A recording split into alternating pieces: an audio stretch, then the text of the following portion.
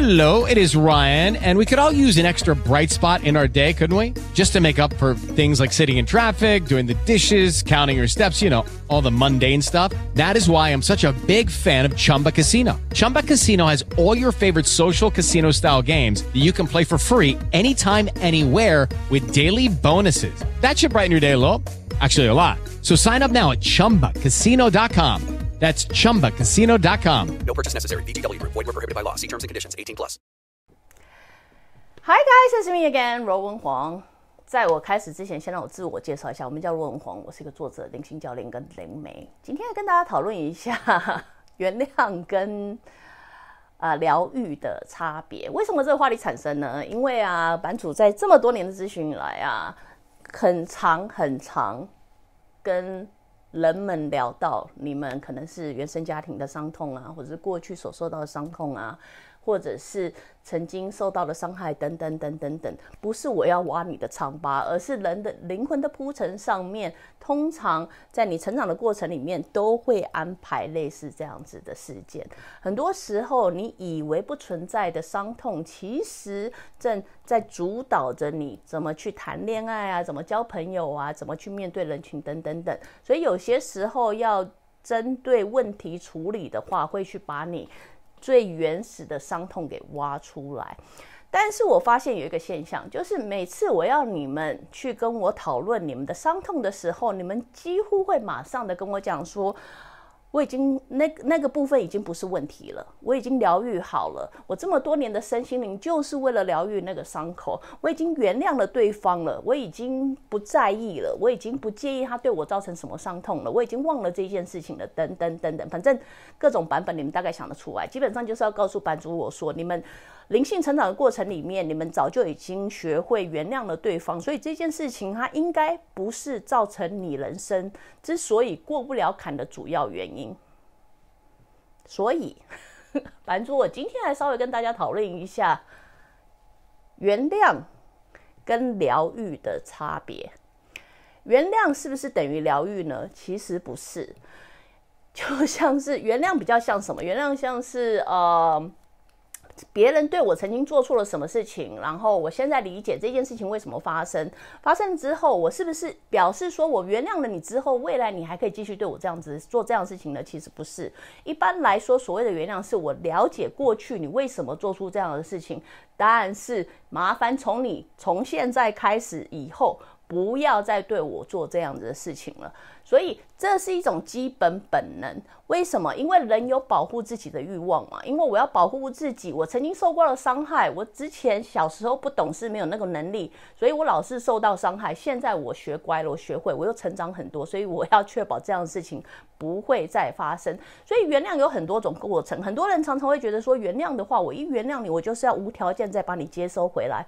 其实不是，原谅在于过去的事件里面，我已经 OK， 我了解，我不喜欢，但是我了解，但是我要确定这样的事情麻烦不要再发生，你懂吗？所以在原谅过程里面，你很可能学着以后我们有距离接触，或者是永远不要接触，或者是麻烦你不要来靠近我。为什么？因为我要确保这样的事情未来不会再发生。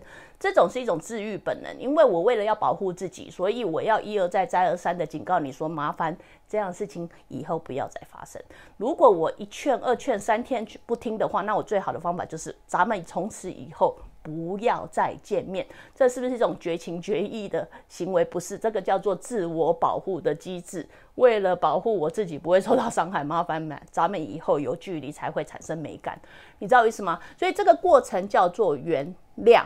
现在为什么大部分的人会认为说原谅之后你的身体的痛就自然而然的就好了呢？因为常常很多人客人会讲说，版主，我身心灵走很久，我也学会原谅对方，因为原谅一个人不是那么容易的事情，你知道吗？因为光是要划清那个界限，咱们要怎么样子相处才是最好的相处，怎么样子的沟通才是保护自己最好的方式，这个过程往往就需要很久的时间。所以很多人会觉得说，我已经花了那么多年的时间在疗愈自己了，在原谅对方了，可是为什么夜深人静的时候，我还是会很想哭，我还是觉得没有人要，我还是觉得没有人爱，我还是会感觉到痛呢？为什么？那我花了这么多钱，上了这么多的课，我原谅这么多人的目的到底是为什么？我还是觉得很难过啊。版主为什么还是觉得很难过呢？因为亲爱的，你虽然原谅了对方，但是你从来没有疗愈过自己啊。然后你会觉得说，有啊，我有啊，我真的有，版主我真的有。你知道，身体是你的，不是我的，我只是想要帮你，不是要跟你吵架。但是如果你坚持要跟我吵架的话，版主我举个例子给你听好吗？这个例子就是，如果今天有一个人手上拿了一把刀，你知道拿了吧，他不是要刺你哦，他只是刚好拿着刀要走向你，然后不小心被石头绊到了，然后那个刀就直接往你的手刺过去了，然后你可能整个手背就开始大爆血，你知道吗？然后血滴片流满脸，然后伤口又深，然后他就说对不起，我不是故意的。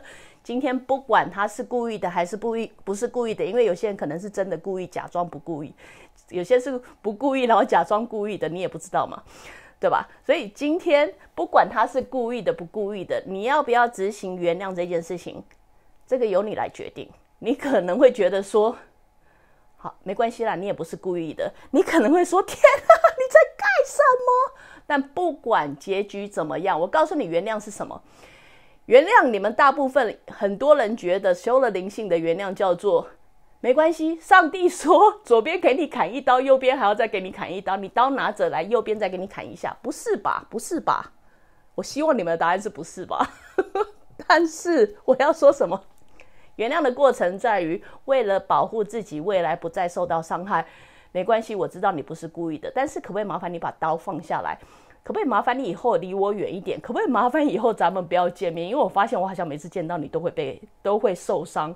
所以不管对方做了什么事情，不管你在当下做了什么样子的决定，不管你未来要不要跟这个人继续碰面，你都有一个宗旨，这个宗旨就是确保我的未来不会再受到同样的伤害，对吧？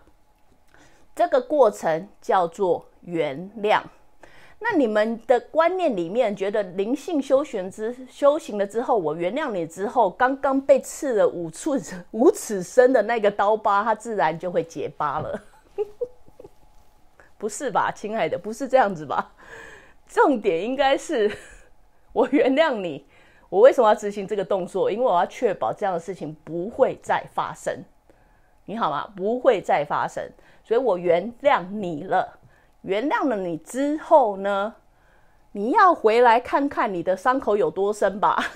你要回来看一下，天哪，为什么还在流血？你要研究一下，这到底是一个你知道 OK 泵可以解决的事情呢，还是需要去医院让人家缝几针的事情，不是吗？你第一个要做的事情不是要止血吗？止了血之后确保它不会再继续流血了，然后再去研究说我接下来要有什么样子的行为或举动可以确保血不会再流，才确保伤口可以完完全全的吻合，这个动作才叫疗愈，不是吗？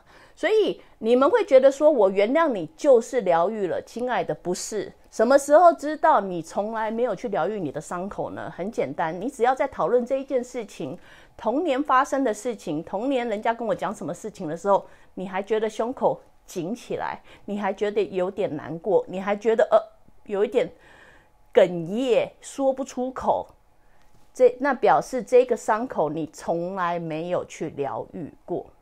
所以为什么你现今的人生还是觉得没有人爱，还是觉得人家会抛弃你，还是觉得不知所措，还是不知道该怎么办呢？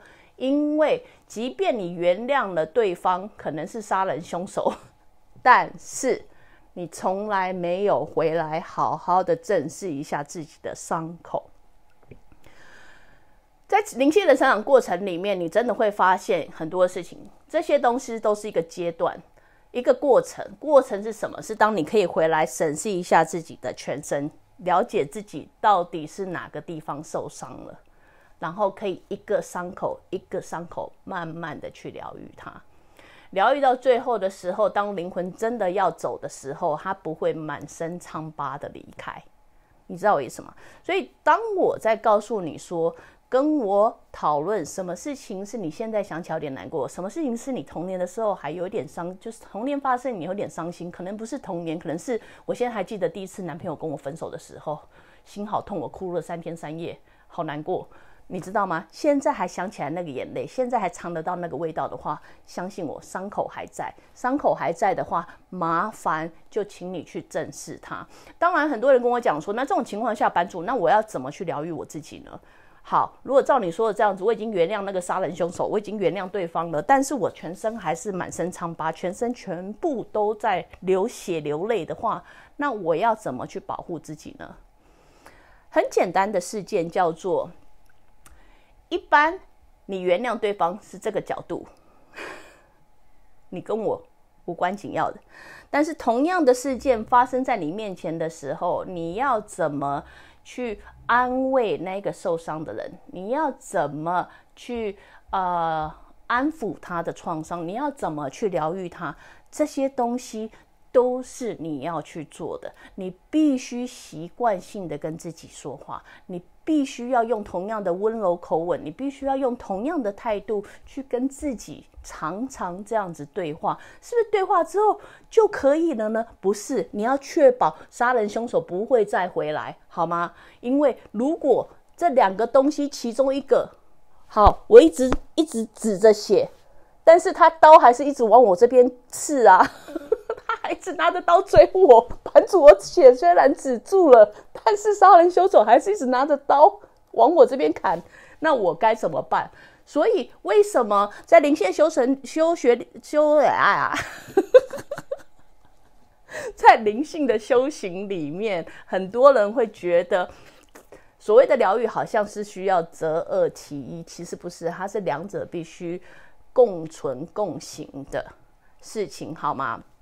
所以结尾是什么时候知道自己有没有疗愈呢？你可能可以放过对方，忘了对方，以为这件事情不存在，但是如果当你在提到这件事情的时候，胸口还是会觉得有点难过，眼泪还是含在后面，不知道要掉不掉的话，那相信我，砍回去也可以啊。所以为什么要把自己练强壮一点是有原因的，好吗？但是相信我，你的伤口还在，花一点时间去疗愈自己的伤口吧，花一点时间去拥抱自己吧，花一点时间问问看自己需不需要 OK 绷吧，要不要看医生吧，好吗？所以学会正视自己的伤口之后，你才有疗愈的机会，好吗？所以如果你喜欢我直播的话，欢迎你随时加入我脸书的直播行列，还是去订阅我的 YouTube 频道，还是去我的网站 ruowen.com。 Till next time, bye now.